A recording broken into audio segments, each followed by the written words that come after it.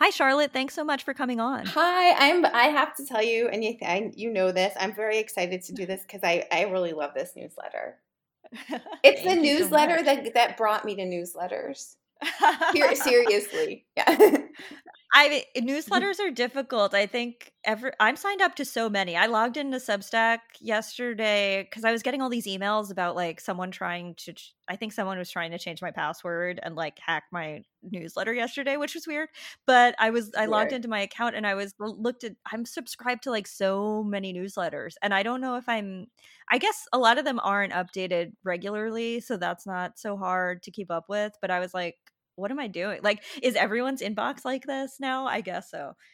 I'm trying to keep it to a point where I'm subscribed to a number where I'm actually able to read all of them because I know me and I know if I Yeah. oversubscribe at some point I'll stop reading any of them. That's like how Yeah. my brain will function. So I've so far been very, limited, but I went from not reading them to realizing that this is where, at least for me, especially with food writing, I'm getting most of the stuff I most want to read right now. So, which is amazing.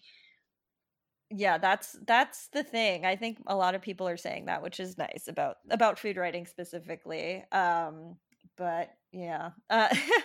Well, can you tell me about where you grew up and what you ate? Yes. I grew up in New York City, specifically on the Upper East Side, which at some point I started referring to as Stepford Land. And I'm 45. So we're talking like 1980s Upper East Side, which it's always been pretty waspy, but it was probably even waspier then than it is now. And it's not really a complaint. That's more an observation because it was a very privileged, safe space to grow up. And I was really lucky to spend my childhood there. And I think just to have lived in New York City as a child with that kind of privilege that's not, that's a rare thing. That's a gift. That neighborhood, by the way, is also not known for its restaurants or food. And I come from a family that is, one, obsessed with food, and two, completely in love with restaurants. And also in the land of the wasps, we're Jewish. So, and I don't know if the obsession with food, some people would argue, and the Jewish thing is related, but maybe it is. Throwing it out there. But the funny thing is, I didn't actually grow up with a lot of traditional Jewish food. Unless you count like Nova and smoked sturgeon and bagels. Seriously. My mom cooked and she still cooks. Like she cooks like a lot and she does it by choice. Almost, I think it's like an outlet for her. But she does not cook Jewish food, like resolutely, almost antagonistically, like resistant, like deliberate. She didn't really grow up with it and she hates it. Like she really doesn't like it. And I think my dad has nostalgic feelings about it, but since he's not the one cooking, he kind of can't really do anything about that. So that's just how that goes. So like she cooked from Julia Child's books, but really I think more James Beard, Craig Claiborne. She had the Time Life cookbooks and she cooked out of those. And my mom was a huge recipe terror. So, and she saved a lot of them. So she had like has yellowed pages from the New York Times and Gourmet. And then I feel like when the Silver Palette came out in the early 80s, like I feel like that changed everything, And then also we went to restaurants all the time. My younger brother's 4 years younger than I am. And I think once we were old enough to be taken to restaurants, they took us. So I have these incredible memories of like on a Sunday night, going downtown to the Odeon in Tribeca and being maybe 5 or something, and my brother being in a high chair, and they had I don't know if they still do this, but they had paper over the tablecloths, and they would put crayons down at every table so you could draw. So I remember drawing with crayons and having like a hamburger and french fries and having no clue, obviously, at that age that it was this really cool place where Andy Warhol was hanging out with his friends. Like I obviously was oblivious to that. I just thought it was, awesome. And so I have a lot of memories like that. And a lot of the restaurants that I remember don't exist anymore, but then some do, like the Odeon still does. So yeah, I had a pretty well-rounded in terms of food childhood, but not definitely not in terms of the cultural embedding, not a lot from my own Eastern European Jewish heritage. Well, what are the Jewish foods your mom didn't like that your dad does have nostalgic feelings for? Honestly, to be it's any any traditional Jewish food, but whether or not my dad likes them, I'm not even sure. It was more the point. Actually, he does. He's one of those people who likes gefilte fish. That's an example. She doesn't make chicken soup. Not into matzo balls. Not into chicken soup. Doesn't. Yeah, it has nothing to do with gefilte fish. She doesn't make, like, I was with them this last weekend and I made my dad start reminding me the difference between Jewish foods, because I'm like, wait, Dad, what's the difference between I was like, what's kreplach again? What's like vernishkes? Like I still to this day get this stuff confused. I hadn't had kugel until I went to college and someone made a kugel and I was like, oh, this is kugel? Like I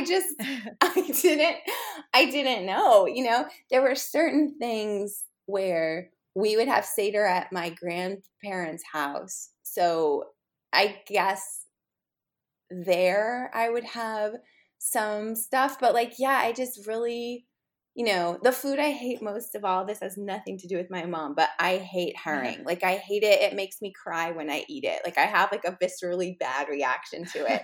So yeah, those are some Jewish foods. Like we never had, my mom has this memory of, she always says she was a juvenile delinquent in Hebrew school, and she got in trouble for smearing Hamantaschen on the toilet seats in the bathroom.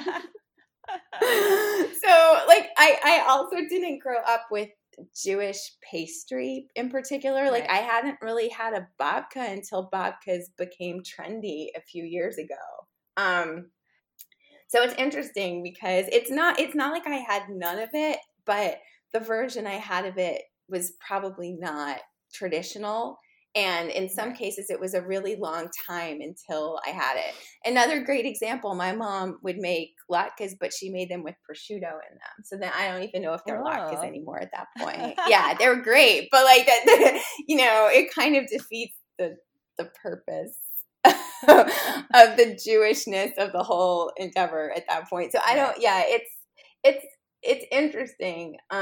And I was aware, my dad made me go to Hebrew school from like age 5 to, I feel like I was still going in like 10th grade or something ridiculous, and then finally protested. But, so I had the education and I had a very strong awareness culturally, but food-wise, no. That's so interesting. Kind of a void. Yeah, it is. I think it's really interesting too.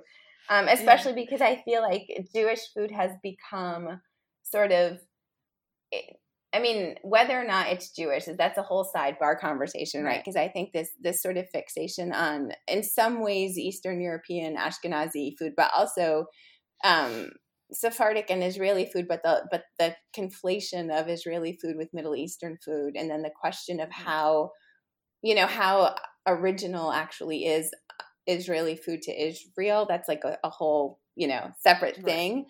But that sort of surge of interest in that food in the last few years, and then the amount of food writing that has been dedicated to it, as a food writer who's Jewish, that's been very interesting for me to see, because I don't have that same connection to most of those foods. Right. I grew up on babka, which is funny that you didn't have it until it was trendy. I remember when it got trendy, I was like, oh, I've loved babka my whole life. Like, and like, you're like, what is this? I never thought of it. I mean, obviously, I don't know. I was like a kid, so it's like this is delicious, bread. And I grew up with like challah French toast and stuff like that too. But I think, that's just like that's just what happens when you live on Long Island, I guess. Yeah. But so, all right. So I didn't plan to talk about this, but it's timely. and the James Beard Awards are trying to kind of deal with themselves, but they're not doing a very good job. Oh.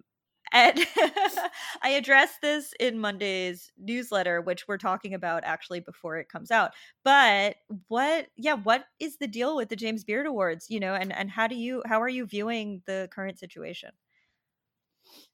Well, I decided that the James Beard Awards were not for me. Let me just say it that way before I go like all out in my rage. And when I wrote Skirt Steak, because first of all, I interviewed enough women chefs who talked about their frustrations with it, and you just realized how the criteria and the rules were set up in such a way that you were going to have a really homogenous pool of both nominees but also winners. Like, you just saw how it was preventing people from getting recognition in a lot of ways. And there was even stuff, I mean, for me, the thing that was the most kind of telling was finding out that, so how you have in each category I forget how many restaurants are nominated, which again, this is sort of a random thing, but I always think it's weird that the chef gets nominated in the but it's for a restaurant. It's sort of like, Right. why don't the restaurants just get nominated, and then the entire team, the staff, they collectively get that award. You know what I mean? Like, Right. it's weird to me, but anyway, in the category of the regional, but also the national ones where it's the restaurants, and then you're supposed to vote. What I learned and couldn't get over, and I still can't get over this because I don't think it's changed. And this is before we even get to what went on this year, and trying to redo the election and rig it so that it turns out looking more, and I'm going to put in quotes, politically correct, because the criteria have set it up so that demographically people are already like primed to win. But even in a sense, before you get to that, you have this category. It used to be that you didn't have to go to any of the restaurants to vote for them in a category. So you could be from any part of the country. You could have heard of a restaurant in a category in a different region, and you could just be like, well, I'm going to vote for that because all my friends say it's really good. I mean, that's already ludicrous. Next phase of this, where they improve things and they're really proud of themselves when they changed this, and I think it happened a few years before I wrote Skirt Steak, the new rule was that, oh, no, wait. Okay, no. You have to have eaten at the restaurant to vote for it. Okay. Fine, except if you think about it, if you're voting in a category where you're saying this is the best of this category, and you haven't been to all the restaurants in that category, how does your vote count in any way? Right? If you've only been to the one you voted for, how do you know that's the best one in the group? I mean, it's truly just that. So let's look at that. Like, that's something that's really small in a sense, but based in logic. And to me, the logic in that was already so warped that I was like, oh my God, like, what is this? What is this system? And then you could start to see, if you were more cynical, how that would start to play out if you're talking about a region in the country that is sort of less dense with traveling voters, right? And so let's look at like the Midwest, and let's think about how many in that category, how many of those restaurants, probably they're going to be dominated by Chicago, and then you're going to have like a few outliers. The number of people who even get to the non-Chicago restaurants, and then the number of people who go to Chicago, and which of those restaurants do they go to? Probably the ones they heard of, probably the ones that they know publicists at, right? So it becomes rigged, and it really is people always say that it's a popularity contest, and you're like, okay, but what exactly does that mean? This is a clear case where it's very easy for it to be a popularity contest. And by the way, it really operates on an honor system. So no one's checking to make sure that you went to the restaurant you voted for anyway. I don't think you have to show your receipts. And frankly, since I think a lot of those meals get comped, There probably wouldn't be Yeah. receipts anyway. So learning that was the case and learning that then, I was like, oh my God. I mean, this thing is a sham, right? Yeah. And so then we have everything that's happened in the past few years, like this sort of from the moments of them patting themselves on the back for their seeming progressiveness, which was like barely a sign of even, Right. you know, just catching up to the times. And now we have what's happening now. And I'm just like, guys, just honestly, cancel the whole thing. Cancel the Yeah. whole thing because the foundation is already rotten, you know, like you would have to, aside from the fact that I'm not an awards person, so I'm not sure I believe in this giving out awards to restaurants in this way in the first place. It's Right. just like clearly this system. I also kind of, you know, the restaurant committee releasing a statement, to me, that committee's been operating for years and years in this clearly busted system, and it's like only now they finally decided to release a statement about, you know, their outrage. I don't know, to me that almost looked more like a damage control press release than anything else, which again, maybe that's cynical, but yeah, I'm just like, there have been too many problems with this system. And actually, I think there have been enough problems with the foundation that at this point, I'm just like, people, let's close it down.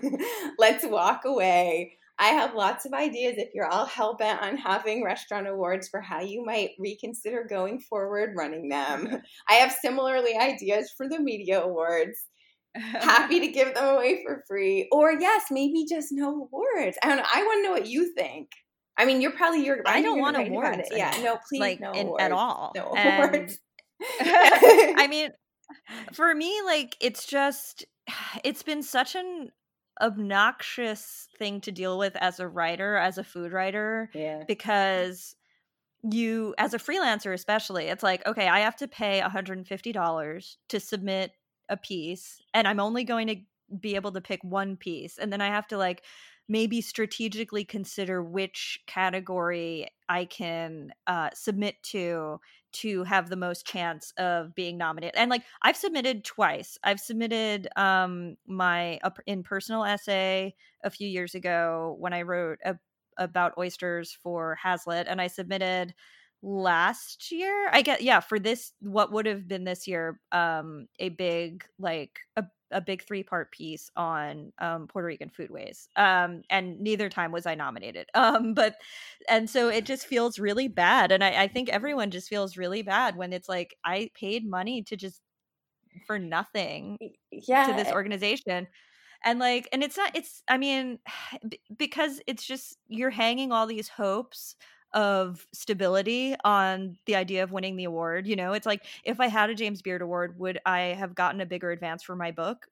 From probably a bigger publisher? Yeah, sure, probably. And like, that's why we care about this, and like, that's the only reason, is because, and I think Tunde Wei talked about this in his interview with Helen Rosner for the New Yorker, but like, we care about these sorts of things because we have to, because like, the continued attention means we have continued stability in our work, and like, the only way we can do work is with the support to do it. And so the false, like, weird system, and I was a judge too for journalism this year in a subcategory, and it was a really dumb experience, frankly. It was like, you're rating all these pieces, like, have you judged the journalism awards before? No, I actually have. I have a good I have a good story about this. Yeah. And like, for me, again, also, I was even though I think these things are stupid, at the same time, I was like, I'm honored, I guess, to be included in this, you know. And so I'm like, all right, sure, I'll do it. Like, I want to be included. And yeah, it's just ugh. But yeah, it's like rating people's work at 1 to 10. In the category I was a judge for, nothing I rated highly was a finalist. Oh, no. I think there's an NDA involved, so I'm not going to talk about any more of it. But there's also, in 2018 helped like I produced kind of with a friend a dinner at the James Beard House where we brought 4 chefs from Puerto Rico to cook like a Christmas dinner or whatever. And it was like one of the worst experiences of my life because I mean, like it was fun and I liked it, and it was like we were doing this sort of as a because kind of to demand attention for these chefs who weren't getting attention because because of the way people perceive Puerto Rican food and who's a Puerto Rican chef. And so we did this dinner. We had this, you know, really like exhausting experience of basically just doing a fundraiser for this organization. And you know, in the end, I guess it paid off because, you know, the next year, one of the chefs was a semifinalist. And then the year after, 2 chefs who participated were semifinalists for Best Chef South. And, you know, and then one of the chefs who participated was a Best New Chef for Food and Wine. And it's like, but then you just see so clearly how the system works, which is, and it's so gross because it's like, you know, why wouldn't these chefs have gotten attention without this fundraiser for this organization? Like, and I always say this, the James Beard Foundation extorts the industries it purports to be an advocate for. You know, it extorts restaurants and chefs, and it extorts writers for money in the hopes that they will, you know, and get an accolade that will ensure them continued and the fear and also the fear like what I really saw in Skirt Steak was that there was this fear that if you don't participate, that then somehow you are making yourself ineligible for any kind of acknowledgement, and so you feel like you have to say yes, you know, like that. And that was really, really hard to see. It was like, this is awful. I mean, this is like they're just saying yes because they're terrified, you know, that this may be their only chance to ever be considered. And that was really hard. That was really hard to see. You know, when I did Skirt Steak, when I wrote the chapter on awards, I kind of sat myself down and I was like, you know, you realize if you write this chapter, that's probably going to be it for you with the beards. Like, I think that I didn't hold out much hope after everything that I learned, that it was an organization that if you kind of laid any of the reality bare, that you would then be rewarded in some way.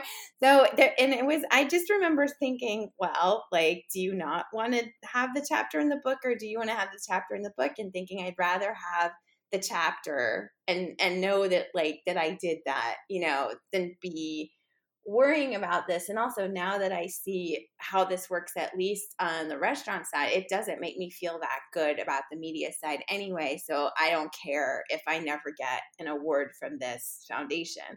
And that was how I proceeded. And there was something really freeing in it, because it was almost like I exempted myself from being allowed to care. You know what I mean? But it also, I definitely saw, like, I saw what it did for writers who won. I saw all of that stuff. But this is my funny story about that, which is that, well, 2, I guess, funny stories. But the first was right before Skirt Steak came out. So the galleys had gone out, like those advanced reader copies had gone out. I got an email from a friend of mine who was on the restaurant committee asking me if I would like to join. And I was like, I don't think this person has read my book, like, at all. And I replied saying, well, I have a lot of, like, negative feelings about it. And I think the only way I would want to join would be if I felt like I could actually make some kind of real difference, because otherwise, why would I do it? And I said, but have you read the galley of my book? Because I feel probably like you should read it before you ask me this, you know, like, I just felt like, and sort of as like a full disclosure thing, that, like, probably, you know, this person or someone on the committee, maybe they all should have read the book. And so, you know, the response was, oh, okay, yeah, you know, let us get back to you. And a few weeks went by, and then I got this email saying, oh, you know what, Charlotte, we're thinking that because, you have a book coming out and you're going to be on book tour and everything, it's probably not the right time for you to join the restaurant committee. And I was like, yeah, that's funny, because the one time that someone can actually get to all those restaurants across the country would be on a book tour. So I see what's happening here. I see now that you've seen the book and you realize I cannot be on the committee, and that's cool. And we'll leave it here. And that is my favorite personal James Beard story. I after this made a point of never submitting my work. Like, I refused. And it's not to say, I think I have editors who I think did submit my work. So I'm not going to pretend that, like, my work wasn't out there to be nominated. And it was really, Women on Food was the first time that I submitted, because I wanted to make sure that the contributors to that book got whatever full possible credit and attention and visibility they could from working on that project. So, Abrams was the publisher, and they would only submit, I think they submitted the book as a whole, and then they said they would submit 3 essays. And I was like, I will personally then make sure that if anyone else, in addition to 3, if you have more than 3 people who want their essays submitted, I will get that done. So I ended up submitting, I think, 3 in addition to the 3 that they submitted. And the interesting thing was, because it was the first time I was submitting, it was also the first time I really had to start thinking about the categories, and I realized how limiting they were. There's such a kind of homogenization that happens with these awards, not just in the sense that I think writers see what wins, and then I think they try and write things that look similar to that, whether it's in tone or structure. But it's also that the categories, anything that's a hybrid, almost doesn't fit. It's like, well, where are you going to put this? Because there were essays in Women on Food, and it was very deliberate, and it's what I loved so much about them, that you would look at it and you would have to say, well, it's both. It's a travel essay, it's also about restaurants, or it's personal writing, but it's also a profile. So it became this whole thing of, like, I don't even know what category to submit this to. And I found that really limiting and also really interesting, because to me as a reader, the most interesting stuff that I'm reading now doesn't fit categories. So that, again, it's like, what do those awards, and I also, something I realized, and I realized it again, because, Women on Food was nominated, which I was so happy for the book, and I was so happy for everyone in it, but I was actually really not happy for myself. I had a very strange reaction. I started crying, and it wasn't happy tears. I cried out of frustration, and I had a really hard time articulating why I was crying. And I realized, I was frustrated. I felt angry. I felt sort of like, first of all, I think that those awards are more about the person who wrote the work than the work. And I think, honestly, that the awards, if you're going to give them out, should be about the work. And I think it's always collaborative. And I really thought about that for this book. But I also realized that I was getting congratulated by people I hadn't heard from. And I don't know how long. I had texts on my phone where I didn't know who the people were, being like, congratulations, this is great. And I was like, what is this? Like, why is it that I felt like suddenly other people thought I was validated because I'd been nominated for this thing. And meanwhile, I'd been working for so many years, doing my thing, doing stuff that I was proud of just because I was proud of it. And it was suddenly not until I got this nomination that it seemed like people paid attention. And that really, it really annoyed me. I don't know. That's a very weird reaction to have. And again, like, I was really proud on behalf of the book, but just like as a personal thing, something about it really upset me. Which is, I know that's really weird. You recently mentioned to me that you would write Skirt Steak differently now, that you would have given race more primacy of place in your analysis of women in kitchens. Like, how would you go about doing so if you were starting to write that book today? Yeah, when I wrote Skirt Steak, I was clueless, like, and honestly, in so many ways. I mean, I'd never written a book before. But I think it was a combination of immaturity and lack of confidence, but also that kind of ignorance when you're aware of your ignorance and you decide to work around it instead of tackling it head on.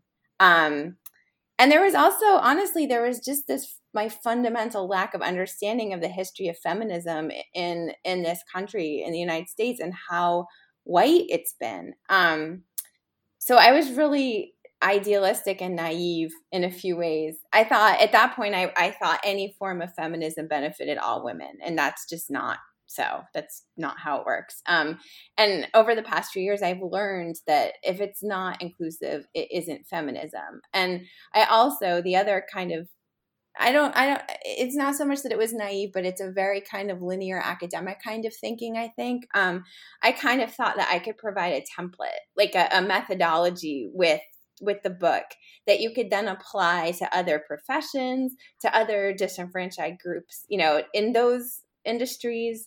And that was what I noted in the introduction, that as a heterosexual, cisgender white woman, I felt like I wasn't equipped to do the level of analytical work I wanted to in the areas of race and sexuality or gender identification. But now I look back on it and I'm like, that's bogus, because all I needed to have done was what I was doing anyway, which was just start with the women themselves. Right. I mean, the book is grounded in the experiences and the voices of the chefs who were included. And I interviewed 73 of them. So if I just taken the time to include more women of color and Black chefs, especially, and to ask the necessary questions of everyone, there's no reason it couldn't have included race. And that's how I would do it now. And I'd also negotiate more time in which to do it, so that I had the time to interview more people and sit with it and parse everything. But yeah, I mean, it's a huge regret. I do actually still think that the methodology thing holds up. I think it's something you can apply. But I wish I'd done it myself in a more holistic and inclusive way. Definitely. Well, how long did you take to write that book? I think it was really fast, because I don't even remember, by the time I signed the contract, it was after I'd started, but I knew that it was going to be due at the end of August in 2011. So I started working on it. I think I agreed to the deal at like the very end of December in 2010. So I just started immediately in January of 2011. So basically I did it between January and August of 2011. And I traveled for it. So to interview that number of people, to travel, and then to process all of it and synthesize it into a book within that period of time. When I look back on it, I'm like, how did I do that? Right. Yeah. It was basically 7 months. I did it in 7 months, and I can't imagine doing it that way now and feeling good about it, right. Yeah. Yeah. No, I'm in that right now. My book is due July 1st, 2021. And I expected to be able to travel for it. And like, I think that's kind of having a detrimental effect on, that and like time and money generally. But like the idea of like, I thought when I was writing the proposal for this book that I would go to places and like have all this like rich imagery and like atmosphere and personality to draw on to write this. And like now I'm like, wait, how do I do it without that, because it's a pandemic? So like it's expensive. I was not paid very much to do skirt steak, and I definitely invested. The fact that I traveled and did all that stuff, I don't think that that might not have been the most cost efficient thing. But again, I think because it was my first book, I felt like it was important to try to interview as many of the women in person as possible, just to have that sort of closeness. You could, in my mind, I thought, I can have conversations that are more that go deeper, that are more real. And so I went to, when I was doing cities where there was a multiple number of women, I would try and travel to them. But I have to say, in hindsight, I think now that we do so many interviews remotely, even before the pandemic, right? Like I realize that it's not essential, but I do think in terms of like, I just finished reading Isabel Wilkerson's Cast, and it's changed. It's had such a profound effect on me. I feel like I'm like one of the Oprah's Book of the Month converts. But one thing I was thinking about when I read it was just that the amount of time that she had, and also, I mean, the research that she did it's astounding, and the traveling she did was astounding. But that requires, I wish all writers could be given that amount of time and could have the resources to do that, because it's really, you read it and you're like, oh my God. But then you also realize it took years, and I feel like most book deals now, they want you to turn your book out in like these really short time spans. Right. And we do it, but then you look back and you're like, how did I do that? And you wonder what it would have been like if you'd had more time. And sometimes I think it's better to have less time, again, almost for cost efficiency, because it means you just kind of crank it out, and then it means you have more time to go back to doing other work that you get paid for. Right. But on the other hand, then I look at a book like Cass. I mean, obviously it's an extremely special book, and she's an extremely just unique talent. But you look at that and you do think, wow, like to have that much time and support to be able to go do that level of research and travel is just, it's amazing.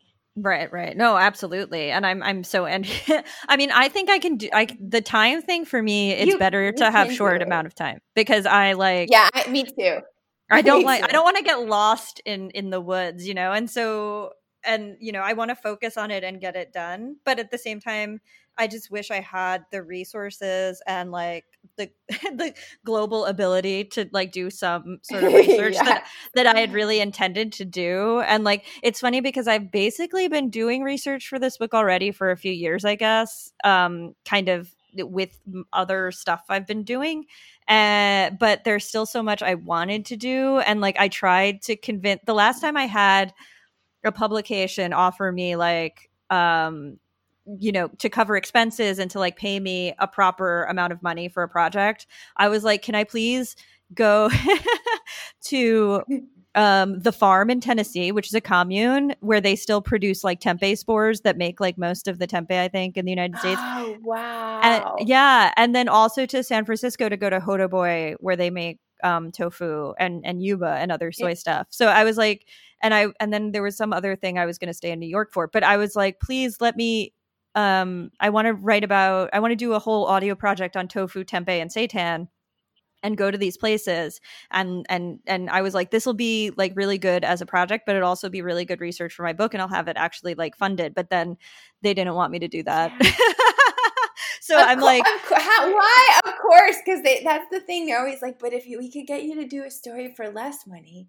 Right. No, for us. I mean, like, yeah, but that's my, so I'm an optimist about that stuff. And I'm like, but Alicia, that would still be an amazing series. And the thing is that you can do the book you're doing now, and then maybe that will be your next book, or maybe having done this book, you'll get the opportunity to go do that. So I just look at it that way, because that like you have to, and because like the amount of information out there is unlimited, and the way your brain processes it is always going to be like that unique thing.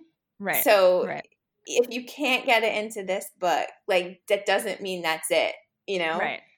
No, for sure. And that's a good way of looking at it too. Because I'm like, I'm trying to not be in despair about not being able to like go do the reporting I wanted to do. Because even when I was like on the call to like sell the book with the editor I eventually went with, I was like, she's like, this is going to take reporting. And I was like, I love reporting. I'm excited to do it. And it's like, I am excited to do it, but I'm like not excited to do it kind of virtually. Anyway, there are bigger problems. There are. It's true. um, That is true. but for Women on Food, the anthology that you know was nominated for Best Book at the James Beard Awards, Yeah. you also kind of had a wide array of voices. And what was your vision for that book, and how did you decide who to include there? Well, so for that book, most of all, I really wanted to make a case or a declaration that if women were given the space and the freedom to write what we wanted to write, how we wanted to write about it, and to talk about things that we don't get to openly, that we could produce something that was as good as or possibly better than what you see in so-called mainstream food media, which is why that part of me was proud when the book got nominated, right? Because it was like, oh, I guess on some level you could say that like the point was made.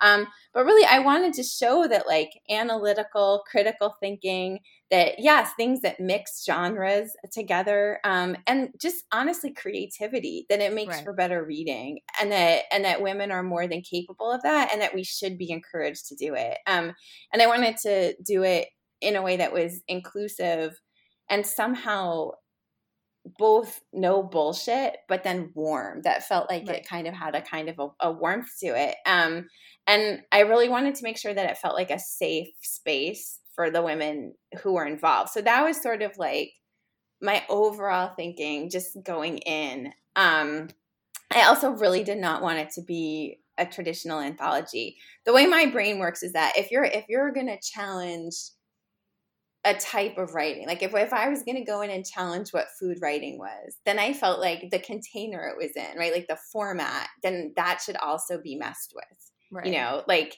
I was like a little bit meta, but you know, that if you're going to do that, then if the box you put it in feels just as sort of confined and, you know, generic, then what have you actually accomplished?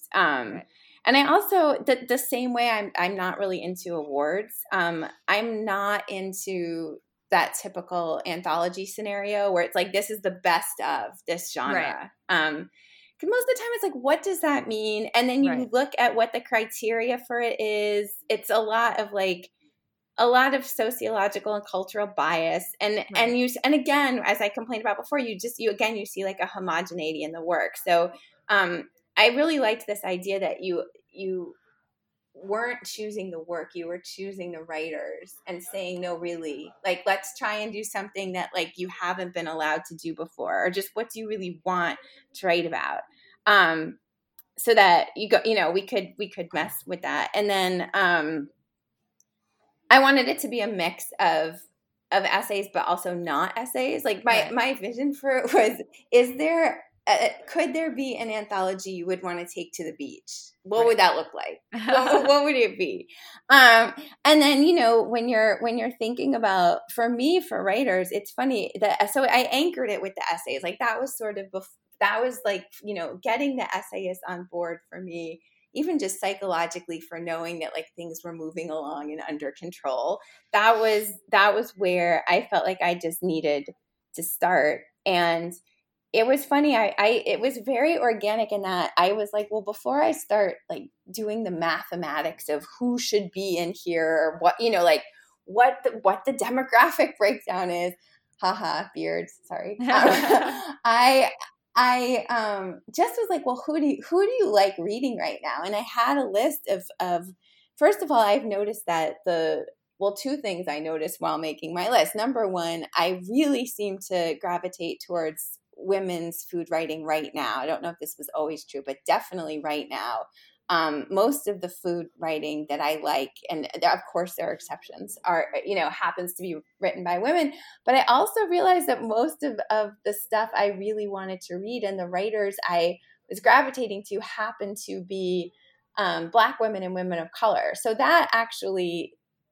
that made it, in a funny way, just the whole thing very organic for me, because coming from Skirt Steak and being very aware of the lack of inclusivity there, Women on Food for me, it had to be inclusive, or else I did not want to do it. And it was nice to be like, I just have this list of writers I love, and I don't have to start thinking about like some kind of quota thing or something. It's literally just, these are the writers I really would like to have. And then you also had the issue of how many essays can I have? How many essays does the book need? How many are too much? Also, how much can I afford? Like, how much can I afford in terms of how much money I have and what I'm paying everyone? So I just kind of was like, okay, I think I can, afford like 13 essays. And so I just started with the 13 writers that I most wanted to read. There was, my list was longer than I had essays for. But I just kind of started with 13, and then I was really lucky because they all said yes off the bat. But then we had 2 drop out early. Everyone was very responsible and gracious with their dropping out. So I don't want to make it sound like people were delinquents. They were not. And then again, it was really easy for me to fill the slots because I had more people I wanted than room. So it was, and I just got lucky. I still think I was so lucky that people said yes, and that they said yes so readily. Like, I still kind of can't get over that. I remember every time someone's saying yes being actually slightly floored, just because it was like, this is an experiment, like it doesn't exist already out there, and I can't tell you what it's going to be. But I know what I want it to be, but I also know that what I want it to be is going to be shaped so much by the people who contribute to it. That's like a hard thing to qualify, or even, when you're trying to explain what a project is going to be. For sure. So that was, I was just really lucky. It was literally like, these are the people I love to read. Like, okay, let's see if they want to, do an essay. And it was like, wow, it's like everyone's at a party in like one place. And then, the questionnaire was very much like, okay, you need to send this questionnaire out to way more people than are going to respond. And the questionnaire was how you get all those outtakes in the book, right? Like all of those, the question that's thrown out, and then you get all of these different responses to it. That came from all of these women filling out questionnaires that I sent that were huge, as you know. Yeah. And I knew that not everyone would respond. And I also, what I wanted was people to only respond to the questions that they felt compelled to answer. Like if a question leapt out at you, that was what I wanted you to answer. And so that meant sending it to a lot of people, and then knowing that you are probably going to get maybe half of those back. And then that would sort of dictate that everyone's responses would dictate what that content would be. And that was interesting because, again, it was organic, and it started with me being like, who would I like to have fill out a questionnaire? And also it was the part of the book where, one of the parts of the book where it was, I wanted food writers, but it also meant I could ask people from other areas of the food world. Right. I could ask chefs, I could ask food entrepreneurs, I could even ask publicists. And so sort of kind of figuring out that balance. And then this was interesting too. I am part of this Facebook group that's like, it's women food writers, that someone started a very long time ago, I think. And people, I do not like this group. People up there are always posting, like basically trying to get other food writers to do their homework. Like basically being like, hey, all, for a story on the best hot dogs in Arkansas, what are your picks? And I'm like, wait, are you being paid to do that? Because like, hi, what do you think our job is? And we're just supposed to like start feeding you our favorite hot dogs in Arkansas. Right. Anyway, I'm part of this group. I thought, I'm part of this group. I should reach out to these women. Like, this is perfect. So I put up a post of how I was working on this book, and like, who was anyone interested in being part of it and filling out a questionnaire. And I got all of these women responding, which was great because it was a lot of women I actually didn't know. And I ended up getting to know them because of the book. And I actually loved that. But what I realized was like, wow, all of these people are white. And I realized in this moment that this Facebook group, I don't really know why. I don't think it was, it definitely wasn't deliberate. It just wasn't, there was a lack of consciousness about it. It was just all white women. they themselves basically just realized this, by the way, a few months ago, and we're now it seems like it's expanding. But so after that, I was like, oh, okay, wait, now you've got to balance this out, because you now have all of these white women who just agreed to do the questionnaire, and anyone who does it is going to be included. Like, I'm not going to be like, oh, you can't do it now that you said yes. So then, I had in my mind what felt like a pretty diverse group of women, but at this point it was like, now we're oversaturated with white women, like truly. And so then I was like, okay, you know what, I'm gonna start from the really obvious but such a useful resource, equity at the table, and I'm gonna branch out from there. And then I did that, because again, I was like, I don't want a book that is just about the perspective of white women. Like, I've already done that, and it's just not what I want. Like, that's not what this is meant to be.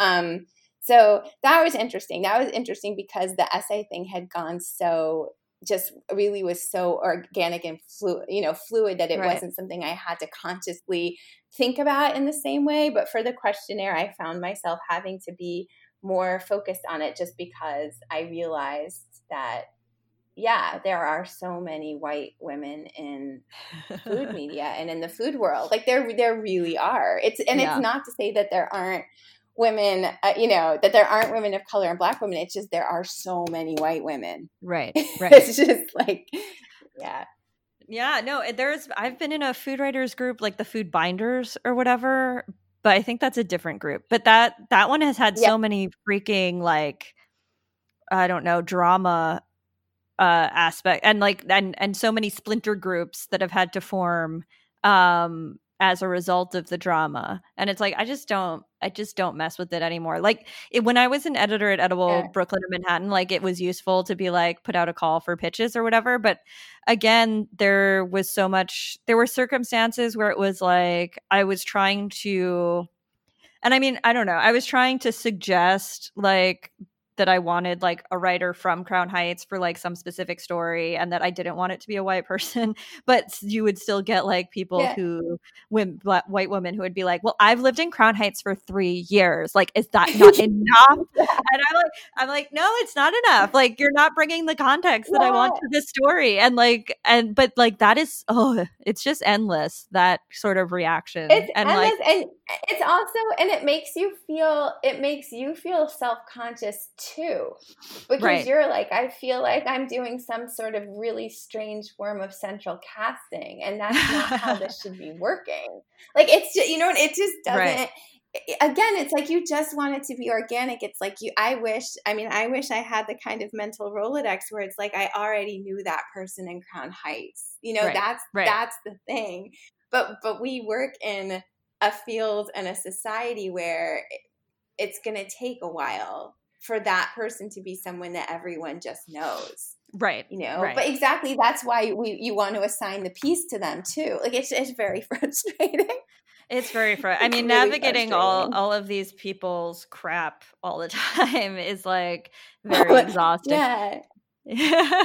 Yeah. And also, that thing where when the white person who's like, I lived in Crown Heights, why, if for 3 years, why doesn't that count? It's like, you don't want to be rude to that person, and you also don't want to start giving them a sermon. You know what I mean? So it's like, there's also that too, which can become exhausting, where it's like, I shouldn't have to explain this to you. Right.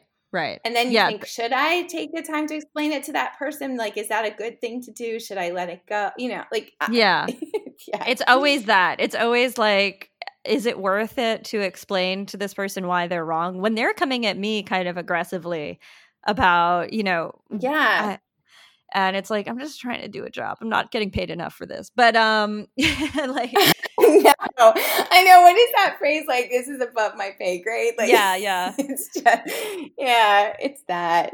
But there's so much, and like, people talk about the emotional labor that men demand, but like, if you're in these groups, the emotional labor and like the literal labor, the literal like intellectual labor that is demanded sometimes is just excruciating. It's just, it's like, anyway. But yeah, so many people don't do the work themselves, which is But To me, that really frustrates me. Yeah. right. Yeah. That these people, it's like, what rock do you live under that you don't understand all of what's going on in the world? But then you know what happens? But you know what I realize is that someone puts out the call for the best hot dogs in Arkansas, and people do respond. And then those are the same people that will then go on and ask everyone for a recommendation for, the best falafel in like Wyoming. So right. I see that there's a certain thing where it's almost like they're all on the same wavelength. Right. But that's just not something I really want to be part of. Right. And so, yeah. No, I don't want to be on that wavelength anymore either. Luckily, I feel like I've gotten off that particular hamster wheel. You have. But I feel like you have. Yeah. But you've been writing about food for so long now, and often discussions on social media lack real nuance or not big on looking backwards. Like for me, it's been really interesting to to just do deeper research before you just announce something or maybe you can talk more to this too, but like the way that everything has become so shallow and the way it's like so many people who are just dependent on like $200 garbage that becomes what people think of as food writing now. But are there books or magazines or writing or resources that you wish people talking about food right now would go back to? In like how would you tell people who want to have a more like well-rounded picture of the genre, what would you tell them to look at? This is like a answer. Yeah. I'm gonna preface this answer by saying it's sort of not a good answer, and it's kind of gonna make me feel like a hater or possibly a self-hating food writer. But if I could send people a reading list with some older stuff on it, it would actually probably not include food writing or food publications. Okay. Yeah, but there's a reason for it, and I actually think the reason is interesting, and it kind of gets to why we're at the place we're at. And this is my theory. I think it's the food as a cultural genre, or really a pop cultural genre. Right. Like in the same vein as you look at art, music, film, television, it's really young. It's really immature. We're barely out of the lionizing profile with a PR news hook phase, So the critical work, like capital C, critical work in our field specifically is lacking because it hasn't had the time to develop. So I think mostly, like if you look at the so-called in quotes critical pieces, they've been limited to restaurant reviews. And I'm not even sure how much of what we would actually label criticism like in the disciplinary sense, or just there being any real critical thinking or even contextualizing applied even applies to those restaurant reviews, by the way. And I was thinking about Jonathan Gold and how we celebrate him as a food critic, but you can love his way with words. Like you can love his use of language in his writing so much, and you can love the Los Angeles he wrote about, but like I don't think you can say that was criticism, like and if you think that it was somehow countercultural because he was writing about, in quotes again, other restaurants, like forget the fact of his being a white guy, because it's honestly that's not my point here, but it's this line of thinking that suggests that if something is not part of white or Eurocentric culture, it's outside of culture in general, which I'm not cool with. So yeah, I look at that and I'm like, where's our legacy of cultural criticism in food? I think the good news is it's actually just starting to be written now. And I'm psyched for that. And I actually think your newsletter, like this is why I like the newsletter so much, because that's where I see it happening. But personally, my love of critical theory came from studying film and more than anything else, modern art history. So it's very nerdy and that's what I get off on, but that's what I would be sending people to read. Just so that you see it in a field where there's been a rich history of critical thinking and critical work, so that it's actually, and you can see these generations of critics or philosophers like talking to each other. You can see how one builds on the other or rejects the other. Like you really get a sense of that. And we don't have that. And also, for me too, I think some of the most beautiful food writing actually exists in fiction. So I would make people read Monique Trong's novels, just because she gives you historical context, she gives you cultural context, and she gives you tension, and she gives you this like pure love of food written in just, the most poetic prose. So I think I would send people off in those directions, just because I don't think we have enough of an archive in our own backyard for people to necessarily even understand sometimes like what criticism or critical thinking looks like. And I think that's the kind of depth that we're missing. Right. So yeah, now I feel bad because it's not so much that I want to trash food writing. It's just that I don't think it's existed long enough in that same sense. Right. No, I feel this way so much. Like you're articulating a thing that I didn't fully comprehend for the first few years that I was like a freelance food writer, where I was like, oh, because my idea about being a food writer, which started in like 2015 or whatever, where I was like, oh, I know all this stuff about vegan food and like all this cool stuff that no one writes about. And like, I have this understanding of what it's like to own like a small artisanal food business. And I have this understanding of like how power sort of functions in these, because I studied English literature, like my and philosophy. So like my background is also similar, though not like to any sort of like incredible level. It's just like I read all this theory in college because that's what I was supposed to do. And so then I was like, I'm going to bring this like new perspective to it, and I was like, oh, no one actually wants this. I've always had it's heartbreaking. Yeah. Right. No, and I just, and it's been years of like, and like similar, I guess, to the James Beard Awards and like trying to get nominated but not getting nominated. But like I've done all of my best food writing outside of food publications, and mostly even for publications outside the United States, like for a Canadian literary website and for like a British based website and stuff like that. So like, and that's been a really interesting perspective to have too. It's like, oh, the people who are letting me do the writing I want to do are not food publications. And like, so this year I've kind of like made my peace with that in a real way. And it's like, I've just stopped even pitching. I just, because I don't want to do it, and it's like, and the newsletter I started because I was like, oh, I want to be able to do, I don't know, mostly like personal essay or like just like random writing that I didn't have a place for.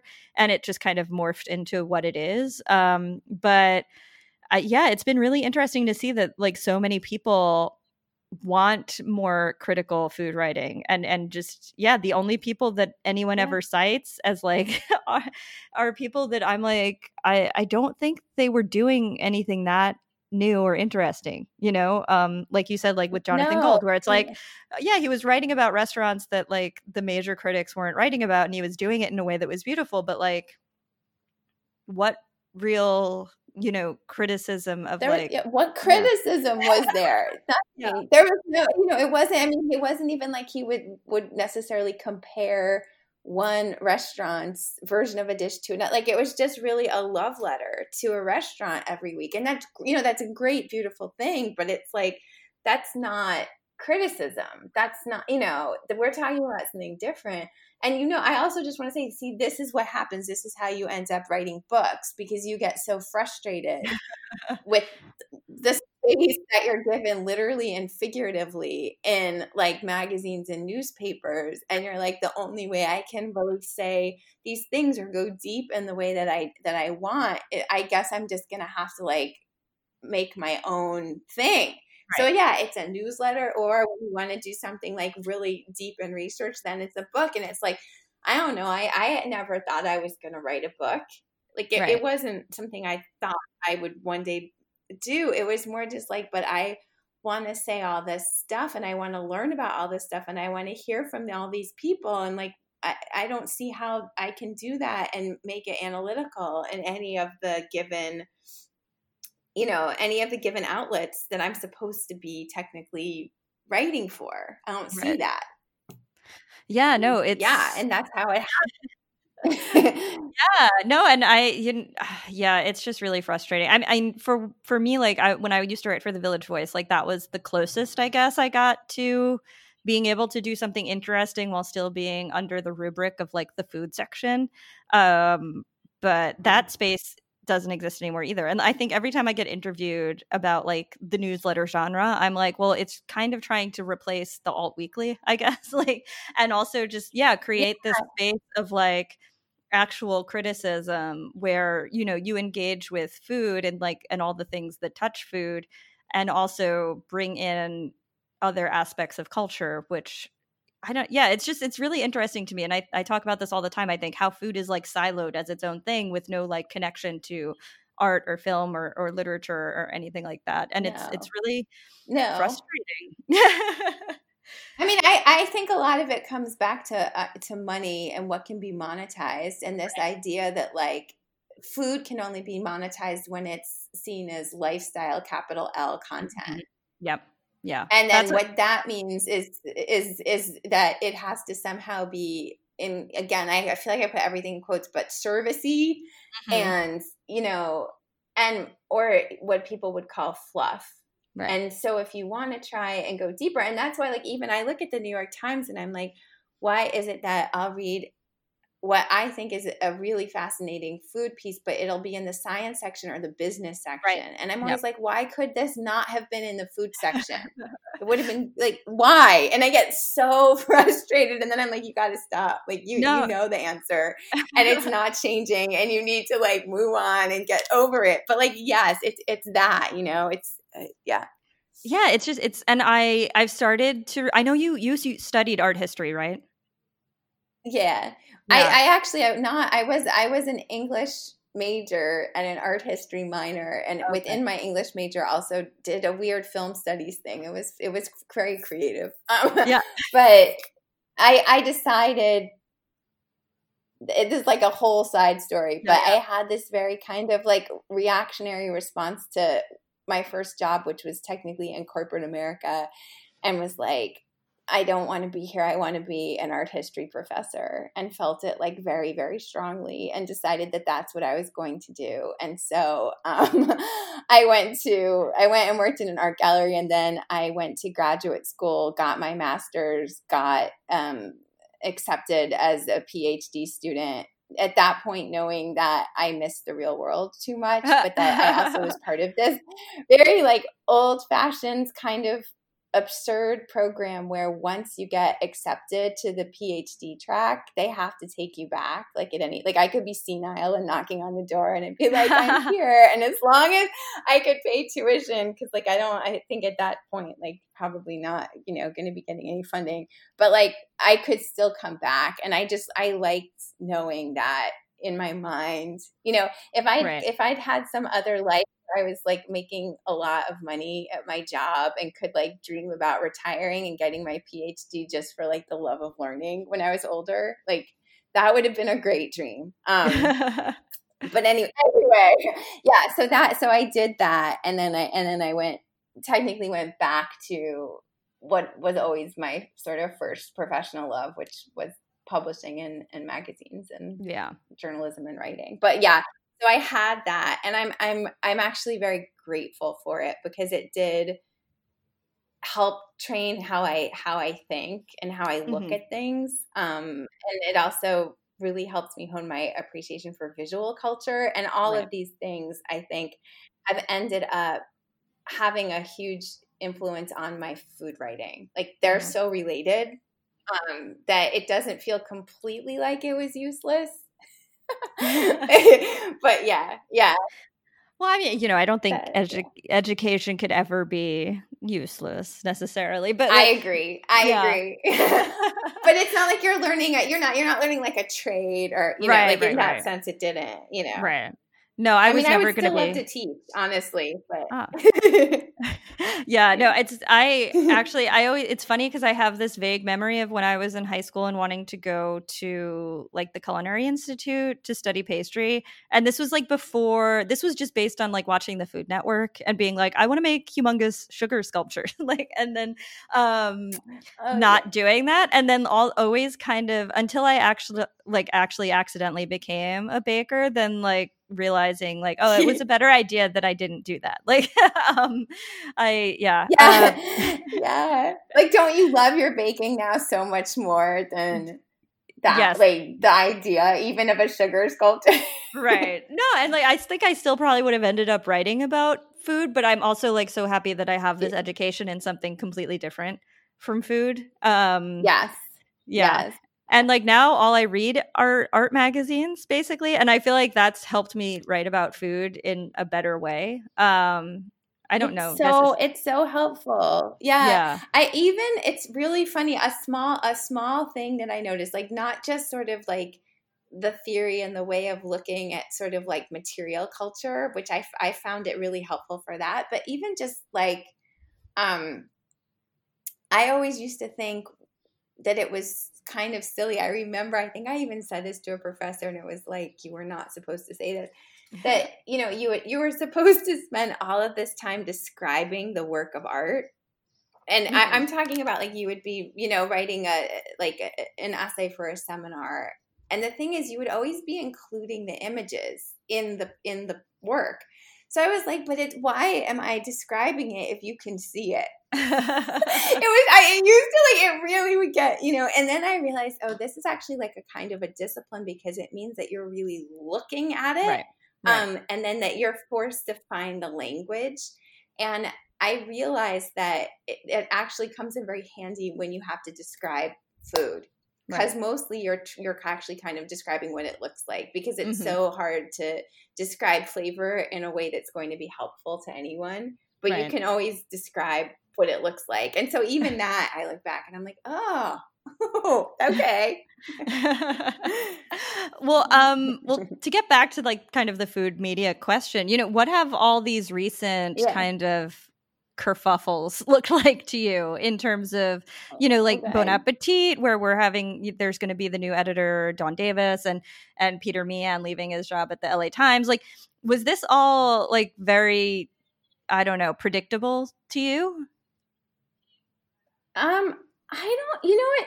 It wasn't predictable in the sense that I felt like after we went through the kind of Me Too wave, back in like, what was it? I feel like it was like at the end of 2017, right? That like the Mario Batali, Ken Friedman thing happened. I was kind of like, well, what about food media? Right. Hello. Like, you know, and then it didn't happen. And so I think I kind of was like, kind of resigned myself. So in that sense, I was like not expecting it. And I also think it's interesting, again, to go back to this idea of like the inherent whiteness of feminism as we've known it for so long. Right. That Me Too was very much co-opted by white feminists. And look, in our field, we were not able to get anything done.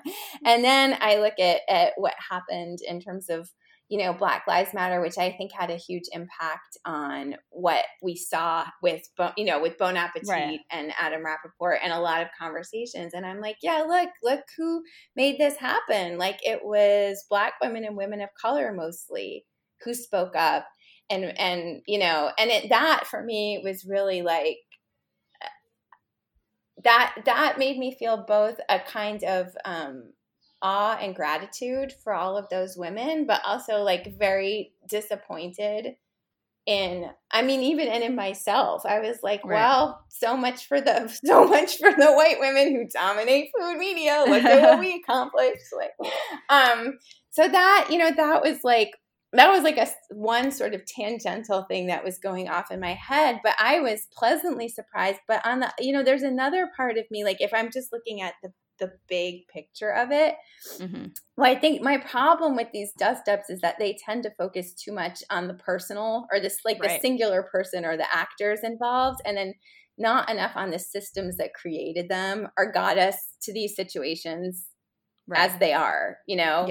Yeah. That is the thing that I wished we could somehow change that dynamic. I'm so glad for the upheaval, and I really like. I think that we need it. I realize that I'm very much of the 10-day way, let it die mindset now, which I used to not be. I used to be very much that sort of like Trojan horse advocate, you know, like I used to think if you could infiltrate and change from within, you could really do something. And now seriously, I'm like, F that. Like, we need new models. We need a lot of them, and they need to be decentralized. And so, my thing is more like, can we start having these upheavals in a way that feels like we're having a systemic conversation? And my role, like that is I have been like sitting on that and trying to figure this out. And it even started, I think, before the pandemic, just coming off of having done Women on Food and being like, what am I supposed to do now? You know? And then everything that's happened in the past few months has really made me question that even more and in different ways. But like, I think if you look at just in terms of like my work, right? If you look at Skirt Steak or Women on Food or even like the Piglet tournament of cookbooks, right? It's like you can see a cry for help. Maybe that's the wrong way. It's the wrong way to say it, but you can see someone who really is interested in like the why of things and the underpinnings. And I sometimes like to look at that in mischievous ways. And I'm always like, how can we find other approaches to talk about stuff? And I think the nice thing about what's happening now, just personally, this is selfish, but it's like it's for the first time I feel less alone in that, you know? Right. But I also, I don't want to take up too much space, and I don't want to take up the wrong space. So it's like, how do I keep doing that kind of work, but in a way where I'm giving the attention and agency to other people, not taking it for myself. And I think that's a thing that's like the negotiation right now. That's the hard thing to figure out. Right. No, I think it's hard for everyone right now to be like, how do I fit into this dying industry? It's complicated. And how do I make a difference? I mean, which is a corny thing to say, but it's like, if I'm going to do it, I want it to have some impact or be like of use in some way. It's like, I don't want to keep contributing to the, to what we were talking about before, the sort of lifestyle stuff.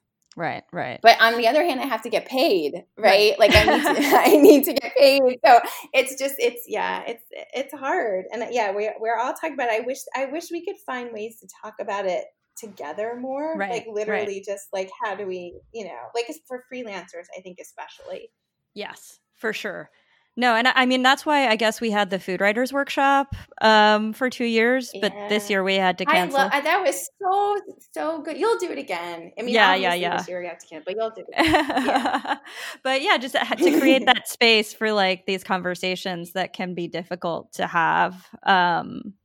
Because I think it's necessary. And I mean, this year it would have been, if next time I guess we do it, it'll be quite interesting because of all of this. And because we'll be in the midst of the sort of recovery, I guess, from what's happened. But so we'll be able to see it, I guess, with better, with clearer vision. So I hope that happens and that's interesting for people still. But talking I think it will be. Yeah, I can't imagine. Speaking of like food media, I talked to Lisa Donovan a couple of weeks ago, and she was included in a piece you wrote for the Washington Post about kind of the whiteness of food memoir, which I thought was a really necessary piece, especially as someone it's funny that you even wrote it, because I had bought like a million food memoirs and was like, I'm going to figure out what the hell's up with this genre because it is such I was like, I'm going to read all of these books and then I'm going to figure out why food memoirs are like really, I don't know, just like something just all the same, like you were talking about before with the homogeneity of like the way the beards do things and the way like the media, how do we break out of this mold? I do think that Lisa's memoir, like Our Lady of Perpetual Hunger, is like a really fresh addition to the genre. But it did create a lot of talk on Twitter, that piece, a lot of which I think was completely misguided and totally incorrect and total misreadings of what you were trying to do. But Lisa's critique was that it was short on class analysis. So what would your response be to that? Yeah. It was concerning to me, and not because I don't think there's a glaring issue with a socioeconomic disparity or class dominance in book publishing and in food media. There clearly is. Like, I would never argue that. Like, there is. But it was concerning because that was a piece that was primarily about white privilege and about race. And as soon as you start saying, but wait, what about socioeconomic privilege? As a white person saying that, whether you're doing it as a way to justify your own work or to devalue someone else's, or even if you're looking at it systemically, what you're doing is decentering the conversation. Right. You're taking the focus away from race and you're shifting the conversation so that in this particular case, it no longer calls attention to the idea that Black women and women of color are not being given the opportunity to tell their stories and are not getting memoir deals. One of my friends actually said to me, which was like a very strong statement, when the discussion is about race, you have to be absolutely destitute for poverty to erase white privilege, which that really struck me. And again, as I said, I just finished reading Caste, so like it's very fresh in my mind. And by the way, that would go on my reading list, even though it's contemporary. But it really underscored that point for me, which is, in the United States, race is the defining marker of caste, and class is fluid, but caste, like race, is fixed. So I don't see this as like a chicken egg dilemma. I think it's always going to be race first. And I think it definitely needs to be right now in these conversations. And when you see a white person push back against that, even when they have the best of intentions and otherwise, I think, seemingly clear-eyed understanding of how things work. For me, I think you're basically witnessing a form of white fragility. So that's disappointing, obviously. But on the, it also makes me think about where my own white fragility is coming into play now, or how it might in the future. Because truly, like, we're all trying to self-correct and be better, and it's an ongoing process. So, like, that is something I also understand. But yeah, for me, that was upsetting. And then also, okay, this idea that somehow my being privileged needed to be addressed or made me ineligible to write about white privilege in memoir publishing. I get how it could be confusing for people who think that food writing is personal, like by default, or who are taking it personally as readers. I am extremely aware of my privilege, and in real life, I'm very, very open about it. And I'm also pretty open about how my career has benefited from it, and how I've been able to sustain my career because of it. But if you look at my work as a writer, I don't do personal writing. Like, I don't think I'm that interesting. I don't think my life's that interesting. Or alternatively, that I'm a gifted enough writer to make it seem like it's that interesting. Which is why, in related news, I haven't written a memoir, and I'm not probably going to write a memoir ever. But it's not what drew me to writing or journalism. So I don't write about my privilege in my work because there's no place for it in non-personal writing. Or I don't know, like this whole thing made me think about it, and I was like, oh, where would I have included this information? And then, like, should there have been like a disclaimer at the bottom of the piece that read, Charlotte Druckman is a daughter of privilege from Manhattan? Like, where is one supposed to, to me, in the context of that piece, it just really didn't seem relevant. Right. Because it was about white privilege, and also because it was about memoirs. I didn't write a memoir. So that, that's the kind of thing where you find yourself feeling like I shouldn't even have to defend this or explain it. But you realize that we live in a world where at some point you have to. because that's what people seem to want to focus on instead of focusing on the actual piece and what it was trying to say. Right. No, I thought it was really interesting, especially this Friday's interview with Clancy Miller. The timeline of this interview now is all over the place, but she says that before she proposed cooking solo, she proposed a food memoir about her time in Paris that was rejected by 30 publishers.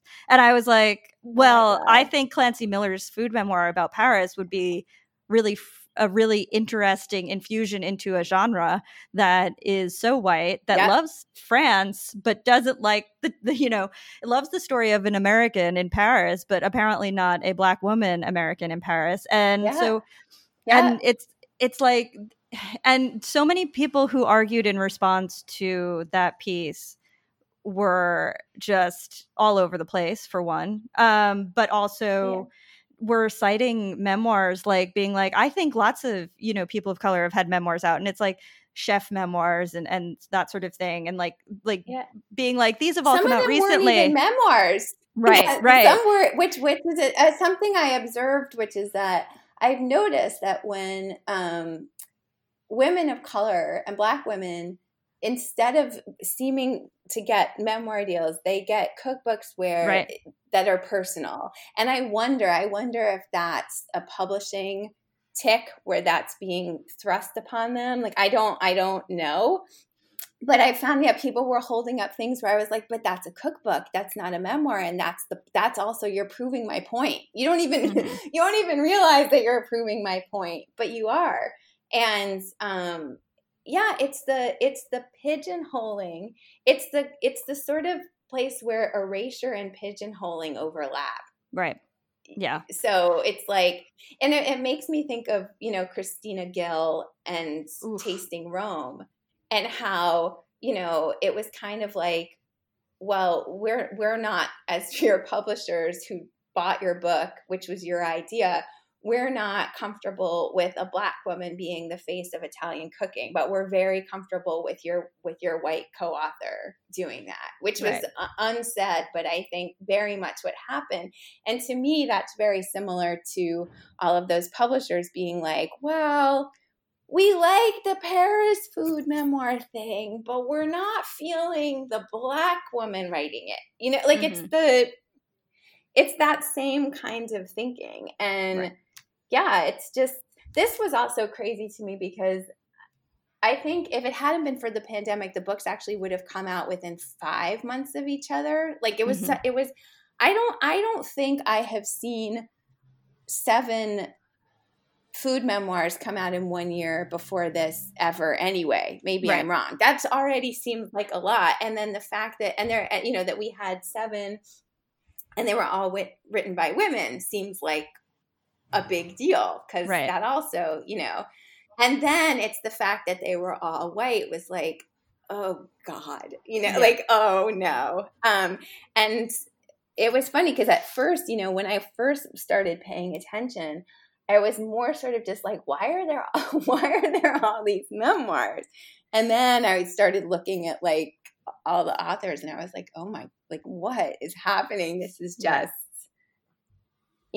and it ends up being indicative of how book publishing works, or at least food/book publishing works. And I think I wasn't expecting that pushback, because again, I realize this, that I'm naive in certain ways where I don't think of myself as a controversial person or a controversial writer.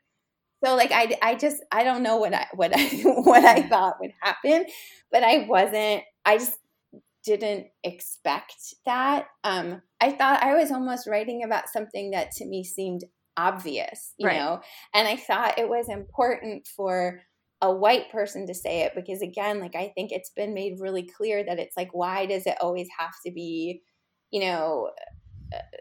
BIPOC who are having to carry the weight of pointing all this stuff out and then ultimately being ignored, So in that sense, it was like, but I thought it was pretty obvious. The interesting thing was that all that Twitter stuff, if you look at it, it was mostly coming from white women,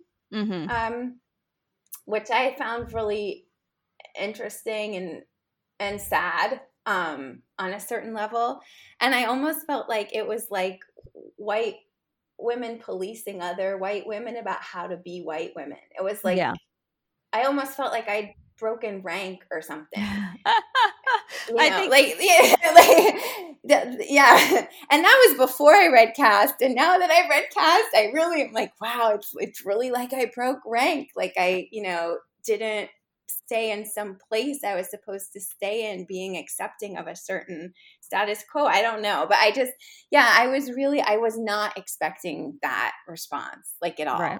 Yeah. And I mean, I do think class analysis is required, especially in publishing and media, because it is a, yeah, it's complicated for me to talk about because it's like, I don't feel like I came from like a super privileged background. And so it's like, I feel like I had to kind of bust my way into this. But like, even the fact that I was able to bust my way into it is a fact of great privilege. And so, even though, the only time I was able to take a magazine job was because I like finally someone offered more than like $28,000, and so it really needs to be part of the conversation. But I think that it is true that when you're writing explicitly about race, that that should be able to be the focus. But it's so complicated, and everyone brings so much. I think it should be.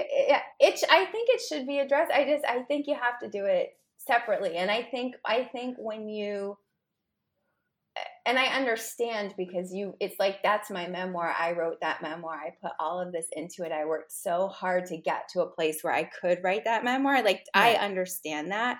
But when you start being like, but wait, because this is what happened to me in my story, and it's not fair that you didn't talk about, socioeconomics, it doesn't, that's not right for this scenario where this is about whiteness. The bottom line is that you did get your book deal and that we're talking about your whiteness in this context. And like, right.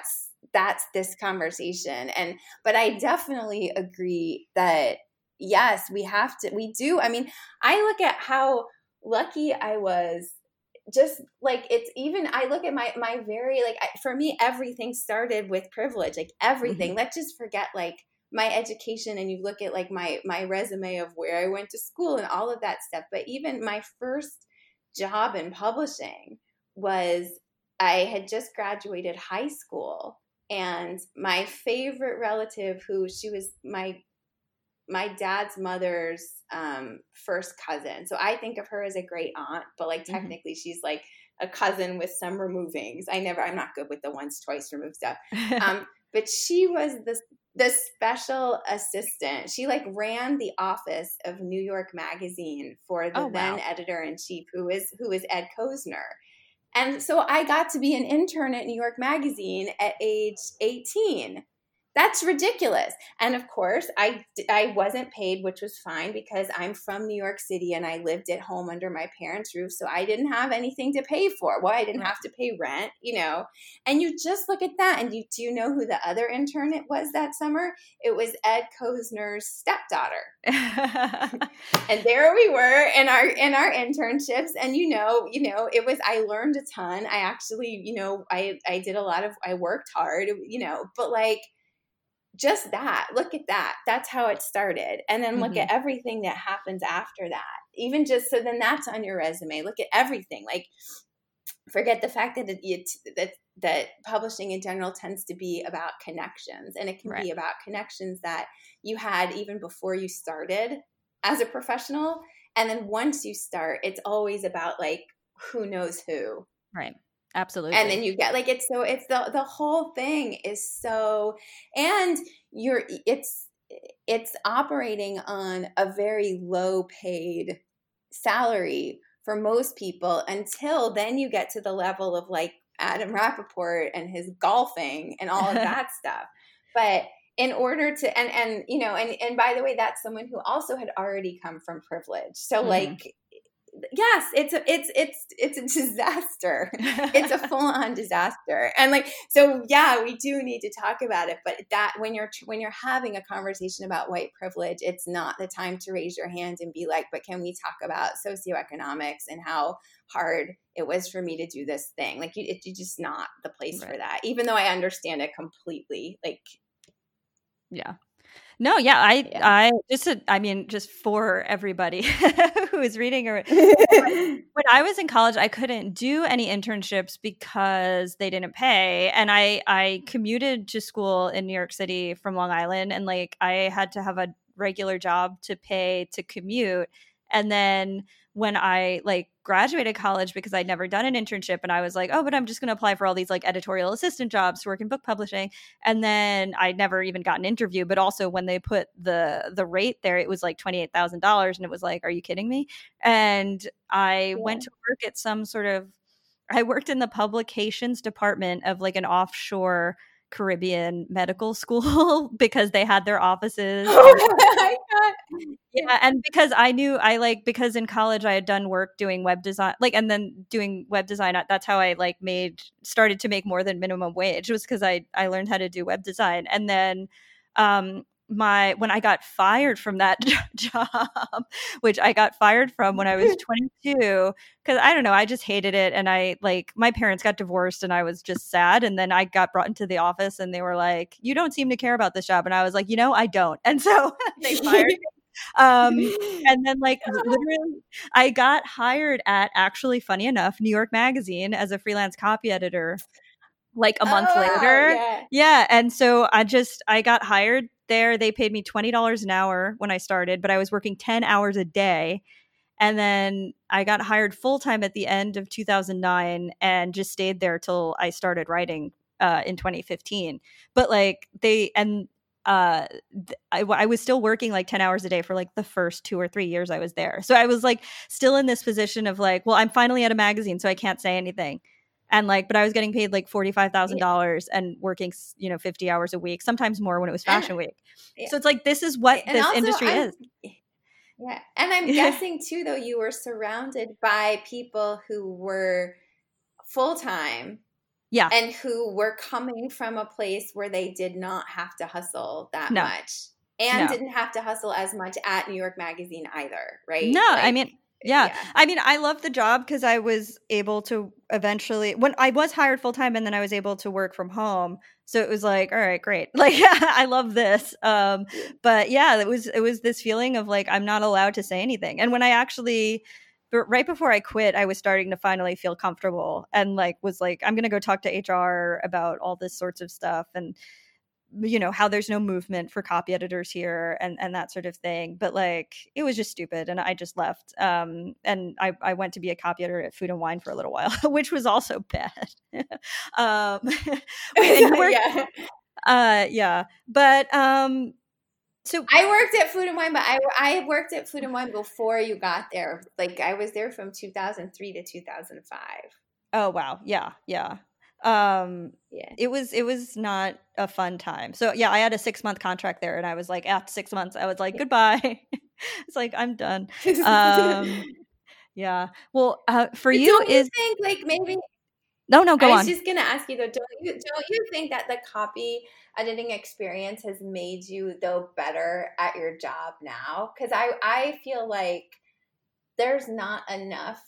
Like, first of all, there aren't enough copy editors out there, and there's not enough emphasis placed on like how important copy editing is. But so I just feel like it would probably make you a better writer and a better editor anyway, like. Oh yeah. I mean, I hope so. I mean, it's funny. Today I was like, oh, I should start a style guide for the newsletter. And I was like, what a nerd. But I still have like, I really do. I love copy editing. I get to do it sometimes for print magazines, and it's always a fun experience to get back into those shoes. But then it's not a fun experience when I get back into the shoes of like writers who think I'm an idiot because that's also a thing, which is like, and talking about caste, like someone wrote a great piece for the New Republic like years ago about like the caste systems in publishing and like how copy editors are kind of like the bottom, even though copy editors are the ones who know how language works and how grammar works. But yeah, it's true. Same with fact checkers. Like now that I think about it, I feel like they weren't even invited to our editorial meetings at magazines I worked at. Like this is just occurred to me now. Yeah. No, it's so interesting. But for you, is cooking a political act? It's funny because I'm not sure how much I used to think about this. But yes, like now, once you start thinking about this question, I don't see how the answer is no. I'm just going to say that. I think, yes, it's a political act because even when you think it's not, where did you buy your groceries? Which ones did you buy? Do you only eat what you grow yourself? Maybe you're not going and buying anything. How are you growing them? And then how are you making those decisions? And if you weren't thinking about where your ingredients came from or the labor involved in getting them here, you're part of the problem, but doesn't make it any less political. Right. You're still contributing to an overall process of culture or shopping or producing and cooking. So you're still part of that system and you're upholding it. When you're in your kitchen stirring your pot, I don't think that's like necessarily political in the same way. Unless you're trying to make a statement with that food for whomever you're serving it to or selling it to, or if you're supporting a cause with it. But I think if you're cooking commercially where it's like an exchange of money or goods and transactional, again, that it can't not be political.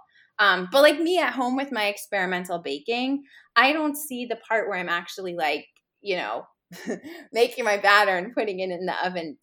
To me, that's where it stops being political because it's no longer part of that exchange. Right. But in the sense of like the buying ingredients and choosing and all of that stuff, like, yes, it's political. Yeah. Well, thank you so much, Charlotte, for coming on. This was great. Who knows what I said, but I had a great time and I loved talking to you. So, awesome. yeah. Thank you. Thank you for having me on and doing this with me. Thanks.